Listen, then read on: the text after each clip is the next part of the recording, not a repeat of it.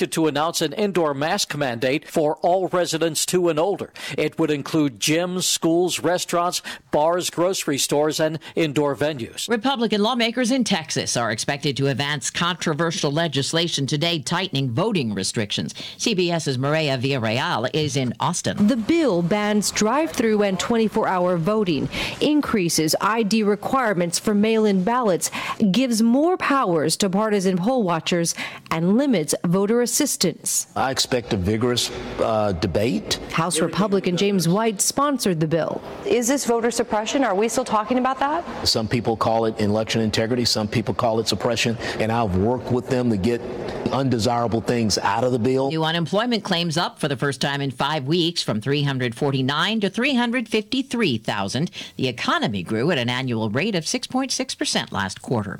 This is CBS News. This is Kevin Frazier from Entertainment Tonight. Treat yourself to an all-new season of E.T. starting Monday, September 13th. Go to etonline.com for where to watch. I'm one of thousands of women with metastatic breast cancer, or MBC, which is breast cancer that is spread to other parts of the body. I'm living in the moment and taking Ibrance, palbociclib. Ibrance 125 milligram tablets with an aromatase inhibitor is for postmenopausal women or for men with HR-positive, HER2-negative MBC as the first hormonal-based therapy. Be in your moment. Ask your doctor about Ibrance and visit Ibrance.com. Ibrance may cause low white blood cell counts that may lead to serious infections. Ibrance may cause severe inflammation of the lungs. Both of these can lead to death. Tell your doctor right away if you have new or worsening symptoms, including trouble breathing, shortness of breath, cough, or chest pain. Before taking Ibrance, tell your doctor if you have fever, chills, or other signs of infection, liver or kidney problems, are or plan to become pregnant, or are breastfeeding. Common side effects include low red blood cell and low platelet counts, infections, tiredness, nausea, sore mouth, abnormalities in liver blood tests, diarrhea, hair thinning or loss, vomiting, rash, and loss of appetite. People with asthma can breathe easier about the risk of COVID. Dr. Adam Finn has been a COVID advisor to the British government since the start of the pandemic. And 18 months in, he says one of the big surprises is who turns out not to be at elevated risk of severe illness or death from COVID. Asthmatics are not a group in general who end up in hospital or dying of COVID more than other people. Why isn't clear, but Finn says that's true of adults and children with asthma. Vicki Barker, CBS News, London. Calling all Dirty Water Dog fans. Oh, I'd love to be an Oscar Mayer wiener. Oscar Mayer Wienermobiles are hitting the streets of New York, Chicago, Atlanta, and L.A., surprising Lyft XL riders. The meat maker says the 27-foot-long hot dogs on wheels are piloted by 2 5-star drivers and come equipped with music, neon lights, free T-shirts, hot dog masks, and weenie whistles. Deborah Rodriguez, CBS News. Hello, I'm Mike Lindell, inventor of MyPillow, here to tell you about my Giza Dream bed sheets. The long staple cotton makes my Giza Dream sheets ultra soft and durable. They come with my 60-day money-back guarantee and a 10-year warranty. And now you can get the best sheets ever for the best price ever. When you buy one of my Giza Dream bed sheet sets, you'll get another one absolutely free. Go to MyPillow.com and click on the radio listener square and use promo code SKY, S-K-Y, for this amazing special. Are you a true crime superfan? Join award-winning 48 Hours correspondent Erin Moriarty on the My Life of Crime podcast. Named the 2021 Digiday Best Podcast, each episode pulls you straight into the investigations, including a New York City after-party gone horribly wrong, a cold-blooded teen killer looking for a retrial, and more. Season 3 coming this fall. Follow My Life of Crime on Apple Podcasts or wherever you get your podcasts. At Ohio Health, we'd like to remind you that the health issues you faced before the pandemic haven't just gone away. That cancer screening you needed? Well, you still need it. Your bad knee's not going to replace itself. And when life as you know it stopped, your medical needs didn't. It's time to take back your health safely. And just like always, Ohio Health is here to help you do it. Visit ohiohealth.com to find out more. Hi, this is Tyler. My wife Misty and I are the new owners of the True Value Hardware in the Plains, formerly C&E. We've remodeled the store and added tons of inventory. We still have the repair shop and steel products, but we've also added Husqvarna, appliances, Hannibee Farms Performance Feed, and a brand new paint center. So stop on by the new True Value Hardware and Farm in the Plains and see the exciting changes we've made. Thank you for shopping local. America's infrastructure connects our communities and makes our nation work. These systems are vital to our everyday lives and Ohio's economy. That's why Senator Rob Portman led the way in passing legislation that makes critical investments in Ohio's roads, bridges, and electricity systems. Critical investments in the infrastructure that makes America and Ohio great. Here's Senator Portman on C-SPAN. Because it is landmark and needed legislation in fixing our nation's roads, bridges, railroads, our ports, our waterways, our electrical grid, our broadband network, and more. It will be a lasting bipartisan achievement to help the people we represent. Repairing our roads and bridges, upgrading electrical systems, and increasing access to information systems is good for our families, good for America, and good for our future. Thank you, Senator Portman, for leading the way on a real infrastructure plan that rebuilds America and invests in Ohio. Thank you for voting to invest in us. Learn more at let'sinvestinus.com. Paid for by Citizens for Responsible Energy Solutions. My name is Micah. I'm the Dementia Inclusive Coordinator and Project Specialist for Athens County Cares. I became involved with this project because I want members of my community to have access to the resources they need. My father-in-law had dementia. He and my mother-in-law moved in with us. As caregivers, we struggled to find information and resources to help him and us. The Athens County Care Consultation Program is what I wish we had when we were caring for him. For more information, visit athenscountycares.org. Hello, my name is Kevin Tidd. My wife Carrie and I are the owners of the pharmacy on Stimson Avenue. For over half a century, we have been feeding the Athens community and providing customer service that is above and beyond your expectations. It has been our lifelong dream to run our own health and wellness store, and we enjoy doing so every day. Just like how we enjoy promoting our lifestyle on WATH and WXTQ radio. Radio advertising has worked for us, especially in these trying times, and it can work for you and your business as well. Take it from us, Kevin and Carrie from the pharmacy. Join Kevin Dunnigan and Troy Ballin all season long for the Hugh White Honda Football Friday Night Postgame Show. Immediately after the Athens County Game of the Week, join the guys for analysis, information, entertainment, and giveaways throughout the show. Have a question about a game in the area? Driving back from a football game? Call in at 740-592-1055 or toll free at 1-888-592-1055. It's the Hugh White Honda Football Friday Night Postgame Show. Friday nights on 105.5 FM, Power 105. A message from the National Police Association. It used to be that any able-bodied person would offer to assist a police officer in danger. Now, passers-by are more likely to take a video. There's a better use for your phone when an officer's in trouble. Call 911. Tell the operator where you are and what you see. Then, start your video to provide evidence later. To learn more about how you can assist law enforcement, visit nationalpolice.org. That's nationalpolice.org. In our 71st year of service to Southeast Ohio, AM 970 and 97.1 FM. WATH Athens.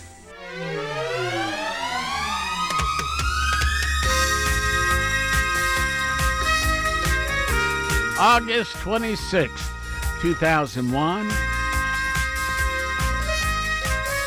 It's 9:10 in the morning. The party line is on the air. We've got a special guest today. The Sheriff of Athens County, Rodney Smith.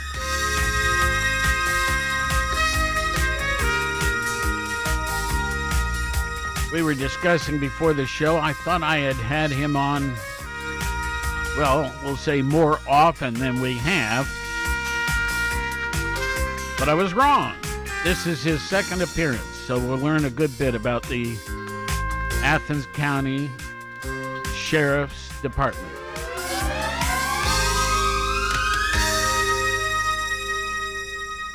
Well, good morning, Rodney. Welcome. Good morning, and thanks for having me. Sure. It's our pleasure. Listen, let's do a little background from you.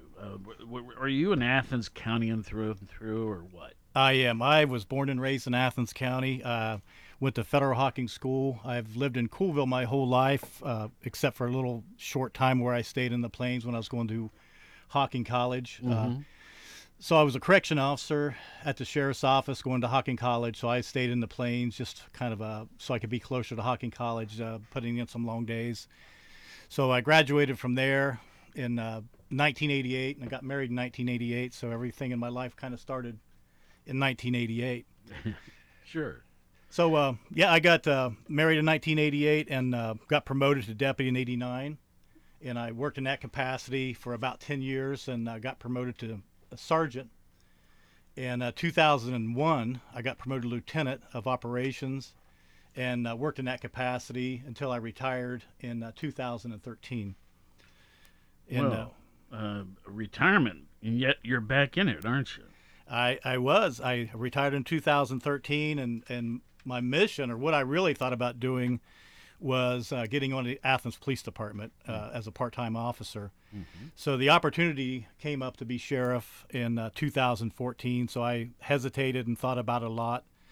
I really just didn't want to get into politics too much, so I hesitantly agreed to become sheriff in 14, but it was one of the best decisions of my life. It was, excuse me, in the 50s, one of the biggest challenges I've taken on, but one of my most proud accomplishments. I'm very blessed to be the county sheriff. I enjoy every day I go to work. So, I live in Athens County, and nowhere else I'd rather live and work in Athens County, and being the county sheriff is nothing else I'd rather do. I get it. We have a caller already, which we hadn't even gotten very far along here. Good morning. Good morning. It's J.W. Smith. Yes, sir. And Sheriff Smith. How are you, sir? I'm great. How are you? I'm good. I love to hear your PSAs on the radio and stuff, and you got the right last name too, so that really helps. I agree with you. But I'm going to tell you how I'm so glad to hear your visit today. I want to just float something with you and get your advice. So I'm teaching a class this semester on race and ethnicity in the field of communication studies, Sure. And yesterday we had this discussion about social justice and race, and now there's a section of the class that deals with the law coming up later on. But I was really struck, Sheriff, and you probably get this, but I was really struck by how anti-police the students are. I want to bring in a couple of police to talk with them about issues of race and social justice. What are your thoughts on this topic? It's very disturbing to me, especially since my father was a policeman for 15 years in Chicago. So I just sat there yesterday and I'm like, wow. I mean, they were vehement about no police, don't want any, don't see any purpose for them. Well, to start off with, I've had a lot of conversations. I've been around law enforcement my whole adult life, and things have changed. Things have evolved through the years, and I tell people now. I said, society needs police more than ever. I mean, everybody has an expectation and a right, in my opinion, to feel safe in their homes and in their neighborhoods. When I became sheriff, I mean, it really started within our organization to what I wanted to get across was to treat everybody with dignity and respect. And I wanted that to grow out to how we treated people out in our communities. Yes. So it was not negotiable for me. We had to treat our constituents, our people that paid our wages, with dignity and respect. And it starts with how you approach them. We're recently with the Appalachian Training Center with John Bourne in the Voinovich Center. We have some training on de-escalation. And it's really the approach and how you conduct yourself when you talk to people. And in those videos, there's different scenarios. They don't necessarily violate policy, but it's the approach. It's how you treat people. It's how you approach them with respect. And I think it's going to be an uphill battle, but things are changed in law enforcement. But there's never been a better time to be a law enforcement officer, in my opinion. Right. There's not a more noble thing you can do if it's done correctly, and I intend to continue that battle of treating people with respect, and really at the core of every human being, everybody wants to be treated with respect.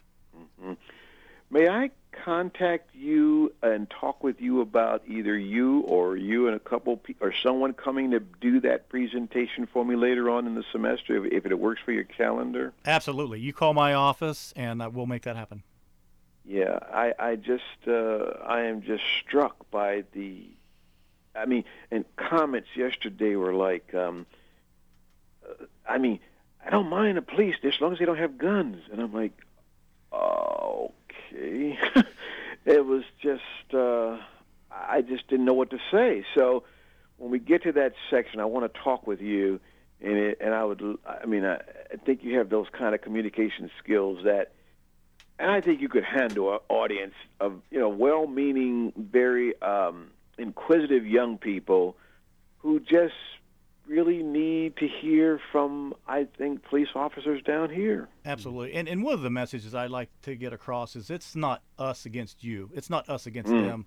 We're on the same side. We have the same goals. Or we have the same mission to keep our citizens safe and keep our county safe and our state safe and our nation safe. So we have the goals, but we just want to articulate that to some people that maybe had some bad experiences with police officers.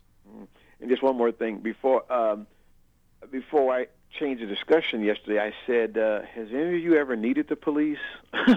And one of them just sort of said, it's a certain incident, but not really. And I'm like, I said, I really hope you never do. Well, I had a podcast, and some lady was after me pretty good, just saying the same thing. Right. She lived in this area, never needed a police. And my response was, what about the people that do? We statistically deal with 6% of the population. So we deal with those 6% of the population really to, control fear and control crime. So everybody's safe, and there's still those 6% need us. They're human beings as well. They're people that need assistance from law enforcement. What's the best number or email to contact you at? Sheriff Smith at AthensSheriff.com. Sheriff Smith at Athens Sheriff. Thank you so much, sir. You're very welcome. JW, we'll see you later, man. Okay, brother. Okay. So, Rodney, dignity and respect. And that comes truly from both sides. You can't have someone being disrespectful and so on to you or any officer without asking them to behave, right? That's right. Well, as I always tell people, that there's always a difference. You have to understand the difference between if you're dealing with an intoxicated person and they're pulling away because they're scared, they don't understand what's going on. That's one difference. Another difference, if somebody is posturing, if they're going to be assaultive, that's another difference. So you have to know the difference. So we work hard on de-escalation skills, because there are people like these students that you talk to that's what they think, that's what they believe. So we have to work hard, very hard, to de-escalate situations and go into it with dignity and respect. But absolutely, we're not in the business of being assaulted and spit on, anything like that. But our first approach is going to be to treat people with respect. Let's talk about the staff. The size of the Athens County Sheriff's Department. If I was looking through some papers here, and it looks to me like you've got maybe 35 people. And then there's these different designations like captains, detectives, some abbreviations I don't understand. So just go down the list generally. Okay. We have a distinct chain of command. I mean, we're pro-military, so we start out with myself, and we have two captains. So I have one captain of operations, so he handles the day-to-day businesses and takes care of the patrol division. The second captain is really in charge of policies, procedures, and I recently put him in charge of our school resource officers. Okay. We have detectives. We have two detectives that works property crimes and violent crimes, such as large B&Es, murders, felonious assaults. We have one detective that's assigned to our major crimes unit, which we're very lucky to have. We're part of a major crimes unit which is out of Athens, Fairfield, Franklin, and Pickaway County. So myself... Well, what constitutes a major crime? A major crime is is major drug offenses, major drug traffickers. Okay. So what we try to do, and the reason we've hooked up with, out of Fairfield, Fairfield, Franklin, is we try to cut off the supply line of drugs coming into Athens County. So there's always Which often comes from the south, doesn't it? It normally comes from Columbus that way. So coming down. Coming down from Columbus down, that's the corridor. Okay. So if we can shut off those supply lines, and that's basically, because, we know that drugs coming into Athens County don't know jurisdictional lines. So wherever they come from, we try to stop them before they get there. We have went different places to arrest dealers. We know that supply drugs into Athens County. And to augment that, we have a criminal interdiction unit. And I implemented that in 2016 because I actually had some people come to my office and say they didn't feel safe sitting on their porches because there were drug houses, hypodermic needles, and just really a lot of activity in the neighborhood. So we implemented that to kind of shut down those lower level drug houses. And the reason that's so important is because every crime that we've had, and 85 to 90% of crimes lead back to drugs. So what we call the lower hanging fruit, which is the smaller drug houses, but this is where the bad things happen. This is where we've had all of our murders. These are where the things happen, the fights, the people that really cause havoc in neighborhoods. So we enacted the criminal interdiction unit to shut those houses down. We have one detective that's assigned to Children's Services, and she basically works crimes against juveniles, against children, and she stays busy. So she works with Children's Services. So any crimes, sex crimes, or any major crimes that happens to juveniles, she exclusively works that. So she spends a lot of time and does a great job doing that. Now, in the military, that a captain is higher than a lieutenant, and a colonel is higher than a captain, and so on and so forth. Are the terms, is there a certain hierarchy to these terms also? It is. The captains are right below me. They're right below the sheriff. Lieutenants, we have 4 lieutenants, which are below the captain. When there's not a supervisor, there's not a lieutenant working, we have what we call an OIC, which is an officer in charge. Mm-hmm. So there's always somebody in charge of a shift 24 hours a day, 7 days a week. Sure. Now, so these detectives, are they of a captain level or lieutenant level, or you know what I mean? They're their own entity. In the contract, they're called master detectives. I see. So they get pay raises. So when they start out as a detective, they're at level 1, 2. Then once you get to level 3, it's a level 3 or master detective. So our 2 detectives are really good. They've been doing this for quite some time. I often jokingly call them the field goal kickers because I said, we have a major crime, something, that's when we call you in to kind of finish the game for us. So anytime the deputy goes onto a scene where it's a big scene, it's a big burglary, it's a felonious assault, a murder, or a rape, something like that, we call in the detectives, and that's their job to finish out those cases. So on this second level, when we're putting it, detectives, 2 of which are in crime, 1 in what was MCU stand for? Major Crimes Unit. Oh yes, and 1 in Children's Services. Now the next level down, you have 4 lieutenants. Right. Now are they sort of a jack of all trades or what? No, they are directly below the captains. They answer to the captain. Their exclusive job is their first line supervisors. They supervise every shift. So I have a lieutenant on every shift, day shift, afternoons. They work 12-hour shifts. They love it. So they're higher than the detectives, I guess, on a scene. But the detectives are so trained in what they do. The lieutenants really don't bother them. They're really just there to help control the scene. Mm-hmm. We care a lot here at the station about pets and that sort of thing. So the dog warden and all of that does fall under your office, right? It does. Actually, I'm the dog warden of Athens County. I think this is our 3rd year, and things are going well.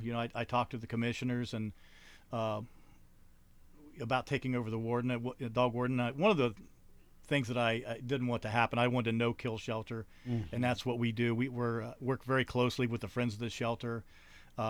we try to find a forever home for all the pets and animals, and I think we do a pretty good job of that. So I have the guy Ryden Gillette. He runs the dog shelter, and he does a very good job. We have a good staff down there, and again, the Friends of the Shelter has been great for us. They really help us in finding some adoptions, some forever homes for the animals, for the dogs. And folks, I've been here a long time, but there was a time when if an animal didn't get a home wasn't found for them in a certain period of time, they were euthanized. So I think the current policy is totally against that unless the dog's in bad health. That's exactly right. If they have a committee and no one person makes that decision, it's the shelter and Friends of the Shelter.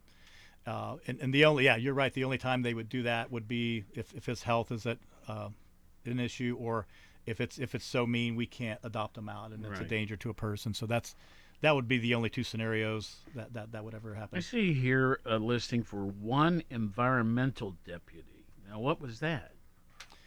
Environmental deputy is very important in Athens County.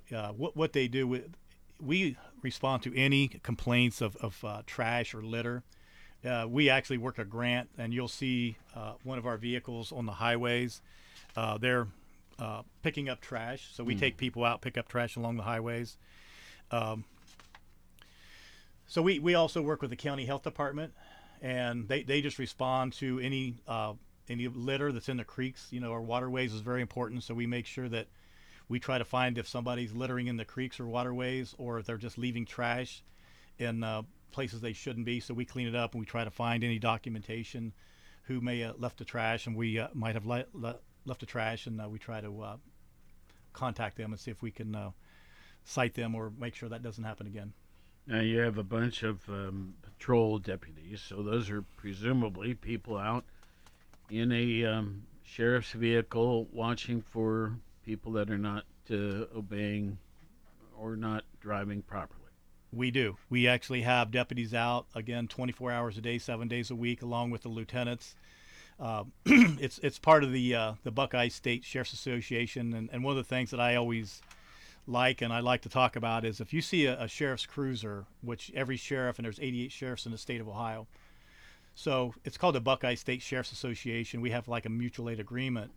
It's very unique for the state of Ohio. We don't have a state police.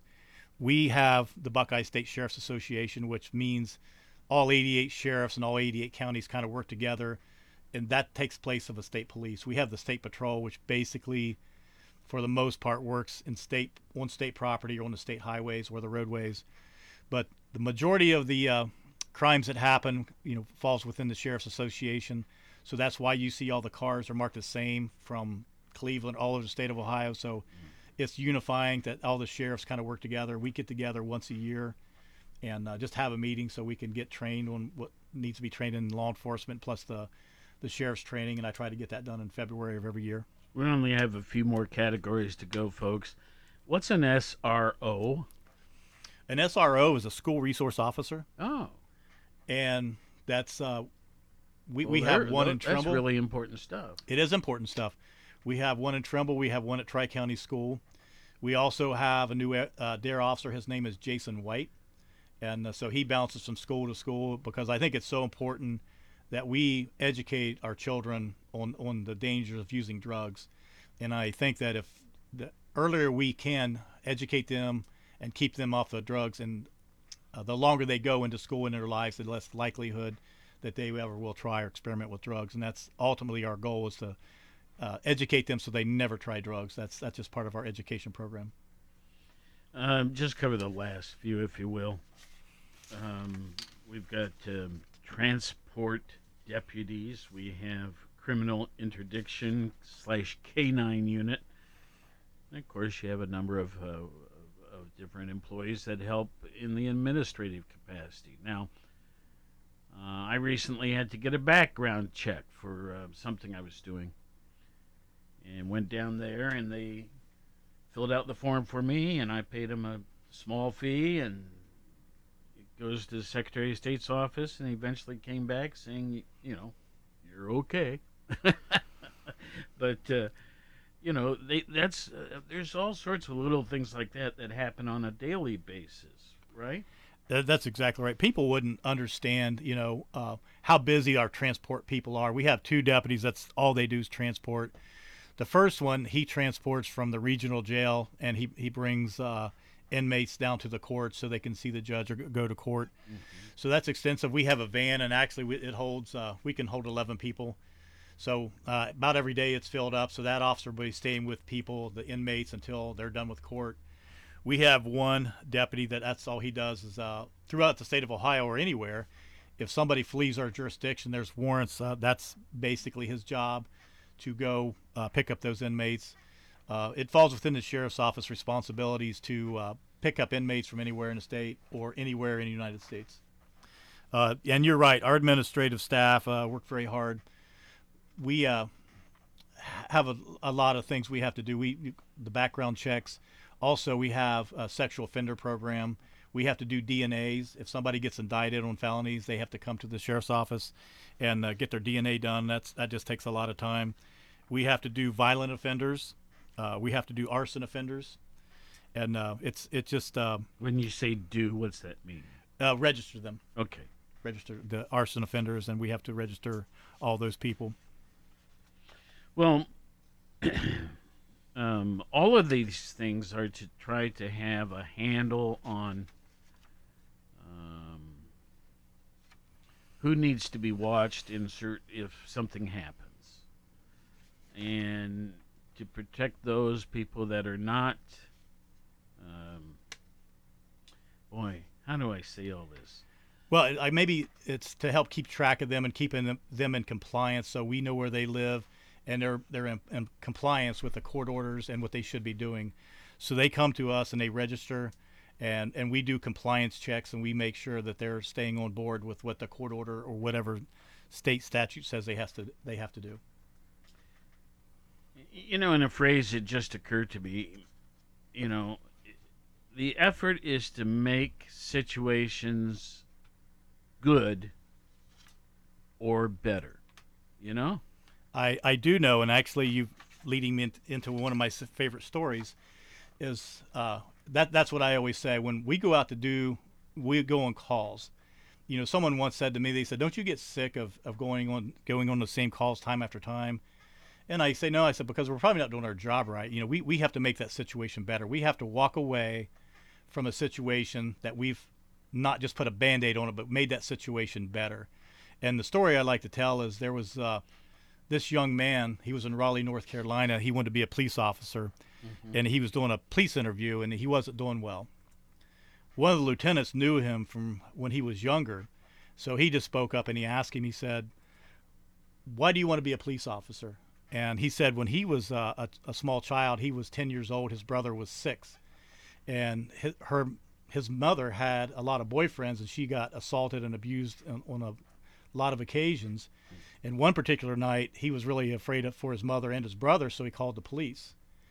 They came down and took care of the situation. They actually arrested this guy. And one of the police officers stopped and looked at him. He said, "Look, anytime you want us, you give us a call. We're here to help you." And that young man at the police interview said that meant so much to me that I had nowhere else to turn. When I called the police, the police officers showed up, and they made my situation better. And I want to do that for other people. So yeah, we go into situations. That's exactly what our intentions are, to make that situation better. I don't believe we can arrest our way out of every situation. Sometimes that's necessary when it meets a criteria of people that have to be arrested. But in most cases, if we can go in and make a situation better, that's a win. That's our goal. I really hate to bring this up, but we had this situation some months ago, George Floyd, and this guy was clearly misbehaving, but the manner in which he was treated, there's some question marks there too. In my mind, there's no question marks. When that George Floyd was on the ground asking or telling everybody he could not breathe, there is no excuse in my mind why he didn't get medical treatment immediately. There is no excuse in my mind why this officer, well, I wouldn't even call him an officer. He wasn't an officer once he started doing that. Continued to put his knee and pressure on his neck when he couldn't breathe for any reason. So that should never happen. And, he got justice. That's what should have happened. So it really falls back on training. And really, we train twice a year on use of force. We train twice a year on policies, procedures. And we just make sure we do what we can just to reaffirm that's not how we treat people, and that's not the proper technique if you want to hold someone down. In that situation, there was a lot of officers there. They was not in danger. There is really no excuse, no reason why that George Floyd couldn't have gotten medical attention immediately when he said he could not breathe. There's just no excuse in my mind on that. But in my military basic training, I remember being taught that procedure, that activity.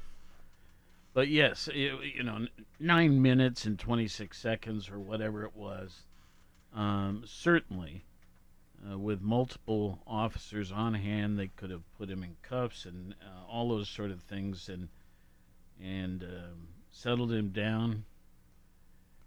Well, one of the things, I don't want to tie the deputies' hands, and I don't want them to be hesitant when they have to use force. Mm-hmm. What we want to do is make sure they're trained well enough to know the difference, as we talked about earlier. And the difference is George Floyd was lying on the ground. He was secured. He could not breathe.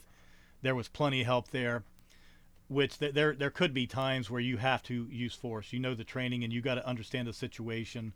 And there's a case law basically says, what would a reasonable police officer do in that situation? Right. So if you sit back and think about it, is that reasonable to have your knee on someone's neck for 9 minutes when you have plenty of help? And then really, in Athens County, we're very rural. We have 503 square miles. And a lot of times you're in a situation by yourself. So you have to, act accordingly in those situations. Some of the cities, they have backup within a couple minutes. In different situations, we may not have backup for 15 or 20 minutes. So there could be an officer or two officers in Gloucester, one in Coolville. If there was a situation, it's going to be, it won't be immediate backup. We try to plan it, when the calls come in, and try to keep officer safety and backup as much as we can. But it's just a big county, and it's not always possible. The administrative staffer who helped prepare some notes for me included a sentence that said, a news reporter once asked, what would we not know about the sheriff's office? I thought that was such an interesting question. And so I put it forward to you today. Actually, yes, I was asked that question by a newspaper reporter, and she said, what wouldn't we know about the sheriff's office? And my answer was, it's the planning and preparation. People just think you go out to a cruiser and you take a call and that's the end of it. But there's a lot of work behind. If you talk to our criminal interdiction guys, when they do a search warrant, there's pages and pages of documentation and work. We go on calls. There's just a lot of planning and preparation. If we have a burglary, if we have a crime, we look at that several times. We have the officer look at it. We look at it. Detectives look at it. So there's a lot of planning and preparation, even on search warrants. We have a lot of background work we have to do with this. So it's a lot of work behind the scenes, and that would be my answer. Just we do a lot more work behind the scenes than I think the average person would know about. In our business, well, it could be the insurance business. It could be any business. When I started years ago, we had typewriters. We had filing cabinets, that sort of thing. Now we have all these computers, and we store things in electronically, and then well, anyway, the point is there's been so many technological advances in everyday life. Now, I can't help but think that law enforcement has seen maybe even more than we're accustomed to in the way of advances in your responsibilities. Now, I'm just going to assume that's true. Can you describe some of the things that have come along in your time and what a difference they've made? Yes, they've advanced so much. There's crimes that we solve now with technology that we wouldn't have known about 10 years ago. There's an ORS, which is like our major crimes people. They can keep track of somebody abusing prescription drugs. It's a software. There's a Leads Online, which tracks stolen property, which basically if you go to a pawn shop or if you go to a scrapyard and you sell something, you have to swipe your driver's license. So we can check on the technology on that. We can check if we have something that's been stolen, if everything's done right, because we also check with our one of the things our environmental officer has to do is make sure these people are in compliance at the scrapyards. So if we're looking for stolen copper in large amounts, if we're looking for anything that's stolen, our officers can look at that and swipe those or look at what's been stolen and match it up to maybe a name of a scrapyard or a pawn shop. So we find out about property that's been stolen pretty quickly if they pawn it or take it to a scrapyard. Our search warrants, we can actually do search warrants now, and the judge can review it, and he can go on a video chat and have the officer swear to it, so which saves everybody a lot of time. So the deputies can do a search warrant, the judge can review it, and he'll FaceTime that officer.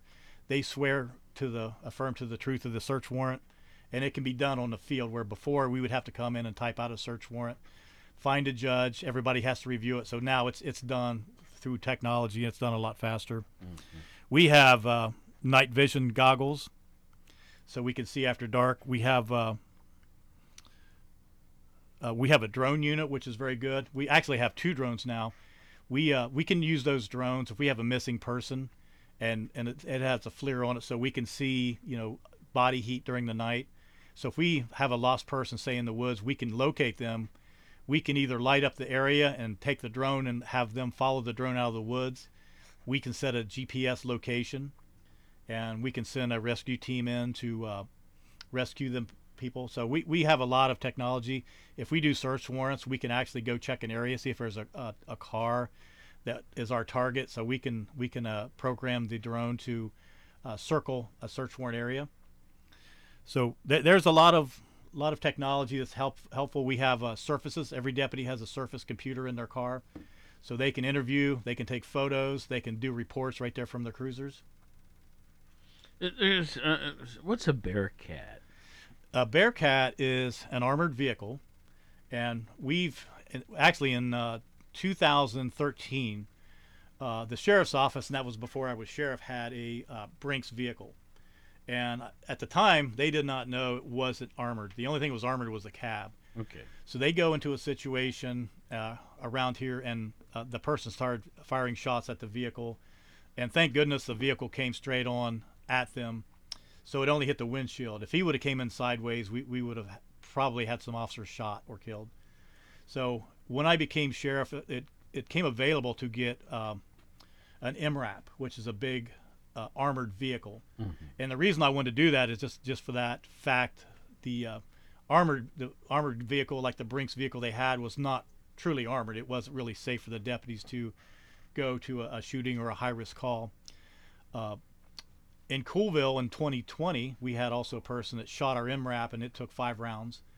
And the commissioners were gracious enough to help or finance a Bearcat, which is a smaller version of an armored vehicle. And it's not a militarized vehicle. It's not anything offensive. It's armored. It's just where we can take it to places. It's got a pole. Keep going. I apologize for that. has a pole where we can insert gas and keep the deputies safe. So it's really an officer safety issue. If there would happen to be a sniper around, we could go under fire. There's really nothing, no small arms around this area that can penetrate our armored vehicle. So we have that in our garage, and we're very, very thankful for the Athens County Commissioners to support the Sheriff's Office and their communities. I think we all have the same mindset of we can't grow. I don't believe we can grow unless we can maintain a safe community, safe neighborhood, and I think the commissioners are all on board with that, and we're very appreciative of that. So, of course, there was an organization years ago that was founded called the Buckeye State Sheriff's Association. 1931 it was founded. You're an active member of that, right? I am. And when you go and talk to your counterparts, your people like yourself, but from other areas, how do you feel about Athens? You know, the last sheriff's school, and I'm not demeaning any other county, the last sheriff's school I went, we talk to each other and just talk about what's working and what doesn't in each of our counties. And when I came back, I thought, I am so blessed to be living in Athens County and working in Athens County with this community, with the support that we have. I really make a concerted effort to get along with all office holders. But I think in large, we have a great group. We have a great group of office holders from everywhere from the commissioners to the prosecutor's office to the treasurer, auditors. All those are really good to work with. And you hear those stories about a lot of animosity. And, I work really hard trying not to make that happen. It's just not productive. It doesn't help our mission, our goal to keep our community safe. So I never try to really get off that mission of not losing sight of who we work for and what our mission is. You are certainly aware that there is, at least presently, and over the last year or so, a great deal more criticism of law enforcement officials. And I suspect even some of the people you've dealt with in Athens County have been critical, but it's kind of a phase that people are going through, but there was some stuff that caused it. You certainly are working hard to make sure your staff doesn't give people those reasons, right? That's exactly right. What's your take about these places that have failed? I see on TV, and I see some of the officers doing what happened to George Floyd and other situations, and you shake your head. You're like, why? What were you thinking? I mean, because it is frustrating when Athens Police, OU, and I know our local law enforcement work so hard to accomplish these goals and to build trust within our communities and have them respect law enforcement. And you see, and unfortunately, I had a guy tell me one time, he said, you can do 1,000 things right in law enforcement and mess up one time, and that's what they remember. So that's just the reality we have to deal with. But the only thing that I can control is what we do. And I try that every day. We wake up every day, and that's our mission, to build trust in our communities and work with our communities. And as I said before, to make sure that people know it's not us against them. We're not at odds. We're on the same side. We're on the same team. And just like the school, when this gentleman called earlier, we'll go. We want to talk to those people and try to show them that we're just people of the community. We take on different responsibilities, different jobs. We're no different from anyone else, but we certainly have a drive and an ambition to keep our community safe.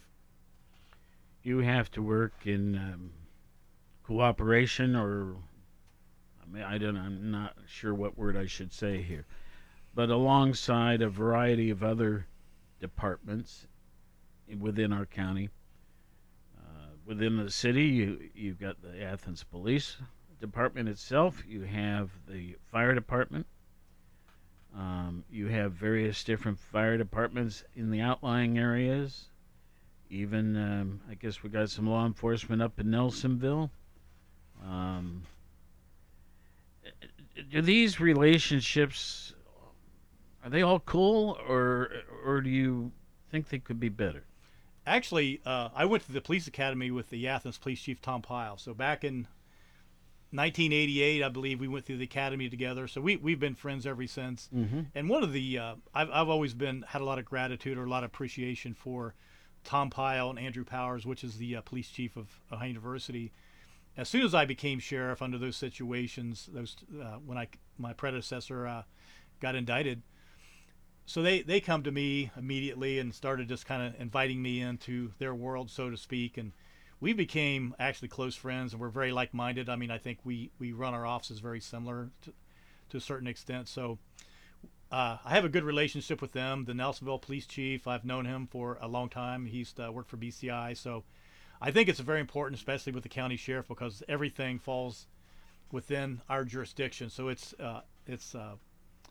always advantageous for us to make sure that we get along and work with others, and that's what we try to do. Do you have turnover? Actually, I have. When I became sheriff, and our unit numbers are 5. Our county is alphabetically, it's 5. So I started it with 540, and we're at 552. So I've been able to hire 12 officers within 7.5 years I've been there, and I don't regret one of them. We really put a lot of thought and a lot of research in when we hire deputies, and one of the things we try to do is make sure we just hire good people. You know, hire somebody that has a good heart. They want to help people, and most of them are have military experience, which is a plus in my mind. A lot of them just started just brand new. They didn't have a lot of experience, but we have a good training program. Mm-hmm. So we put them through what we call an FTO program, which is pretty extensive. It's about a 15-week program. So they're assigned with an officer, and it goes. Has a lot of forms, a lot of paperwork to do, but it's worth it at the end. We have a good product, a good officer when they come out. And actually, one of the things I do to encourage it is if the officer, and we find out, somebody calls, say, hey, officer so-and-so has done something good. For example, one officer went to a call where this little girl got her pumpkin stolen. And he felt so bad, he went to the store and bought some pumpkins and brought back to her. Right. And I just wrote him a letter thanking him for those acts of kindness and saying it's just an honor to have people with that kind of mindset and that kind of heart working for Athens County. And it's encouraged to be kind like that. And I think if hopefully, that's going to be the new future, the new wave of law enforcement, to have good people that's not going to be kneeling or putting their knee on someone's neck. We have to get away from that. We have to do better than that. We've got about 6 minutes remaining. And I don't want to end on a bad note by any means. And I'm not even sure this could be a bad note. But shut up, Palmer. Just go on. Okay. What is it that you'd like to do that you haven't been able to accomplish yet? And why haven't you been able to do so, if there is such a thing? I guess what I'm pretty happy. I mean, I think when I came in, and just because of the grace of the commissioners and the hard work of my staff, I think we've came a long way. It's just always challenging to maintain that pace. I mean, we come to work every day with our ears back, and we try to work hard. Right. And we know that 85 to 90% of all crimes lead back to drugs. So we have a never-ending battle. So my goal would be to have that lesson. I wouldn't sit here and tell everybody there'll be no drugs in this county. There's going to be, but we can reduce the amount of drugs coming in. We can get people that's addicted and get their quality of life better. If we can get a drug addicted person to find them some help, if we can get programs and successfully get people off drugs and they can get back and have a quality of life for their family, I think that would be a success. So it's really just maintaining hard work, and if we can maintain those goals and really just continue to have safe communities, when I end my career, I'll be very happy with that. What's your favorite hobby? My favorite hobby is I'm a motorcycle guy. Oh, yeah? I have a 23-year-old son that when he turned 5, I bought him a dirt bike. So he's 23 years old now. We still ride motorcycles together, and we have a great time. So it's a win for me when a dad can ride his motorcycle with his 23-year-old son and have a good time. Yeah. My wife, I also have a street bike. She loves to ride a street bike, so that's a thing that we do on our off time. So my hobbies are motorcycles. I love motorcycles, and any day I spend on a motorcycle is a good day. I got you. I was out in Wyoming. I was what do you call it? A test rider for Kawasaki years and years and years ago. 68, 67, 68. Anyway, Well, listen, Rodney, I appreciate what you folks have been doing down there, and I've known a number of the previous sheriffs, and I like the way you're doing it. Thank you. So keep it up, and listen, anytime we can help you by spreading the word about something, please make sure your staff lets us know, or you personally, okay? Thank you very much. All right. Scott, what do we got here? About 3 minutes, I guess. Yep, it looks that way. Anything significant back there for you? I just, would like to add my thanks to the Sheriff Smith and all they do for our county and area. And I think, we hear so many things that are detrimental that, we need to thank these guys for protecting our area and doing what they do, and a lot of it goes unnoticed. And I just want to add my thanks too. And they do so many good things for our county and our region too. So, folks, if you have time, if you see one of the sheriff's department employees out, one of the detectives, lieutenants, captains, whoever it may be, give them a thanks or a nod or something like that. And tell them we appreciate what they're doing. So. It's not an easy job, as you and I have talked about on the show here, when you got to make split-second decisions, and they do it with great professionalism. So thank you, Sheriff Smith, for all you do here in the county and all the guys and girls serving under you, too. Thank you. I appreciate it. You betcha. Folks, you may have noticed yesterday we had that real big thunder boomer come through in WATH AM. Not our FM, but the AM was knocked off the air for, 30, maybe 35, 40 minutes. And our engineers got involved right away. First of all, when that happens, there was a power failure out there that lasted something like 8 minutes. And then we went out there and worked on it a little bit. And anyway, everything's back in order now. But do remember that if you can't hear us right here on 970 AM, we're also over there on 97.1 FM. And we welcome you wherever is easiest for you and all that sort of thing. Let's see, tomorrow's Friday. We'll be wrapping up the week with a free-for-all edition. We'll have Coach Art Turf and all that sort of thing. Maybe even hear from Bobby Darin. What are you laughing at? Well, we've only been trying for 6 days in a row now? I guess so. Something like that. Maybe longer. The third most popular song in history. Yes. How about that? In our 71st year of service to Southeast Ohio, AM 970 and 97.1 FM. WATH Athens. This is CBS News on the Hour, presented by Indeed.com. I'm Deborah Rodriguez. We're just in from the Pentagon of an explosion outside Kabul airport. No details yet on damage or casualties, but it comes after a warning today of a terrorist threat. Very imminent, very credible, very lethal. A British military official and the U.S. is sounding the same alarm. Correspondent Charlie Daggett reports from Doha, Qatar. That stark warning from the U.S. State Department, stay away. And if you're already there, leave immediately. A quote, very, very credible intelligence report that an ISIS attack is imminent has forced America, its allies, even the Taliban to order people away from the airport. Chief Pentagon correspondent David Martin on what happens after next Tuesday's deadline passes. It is still possible to send helos to pick up Americans at locations outside the airport, but the odds of reaching every American are getting longer, and it appears increasingly likely thousands of Afghans who once worked for the U.S. will be left behind. A White House official says President Biden has just been briefed on that explosion outside the airport.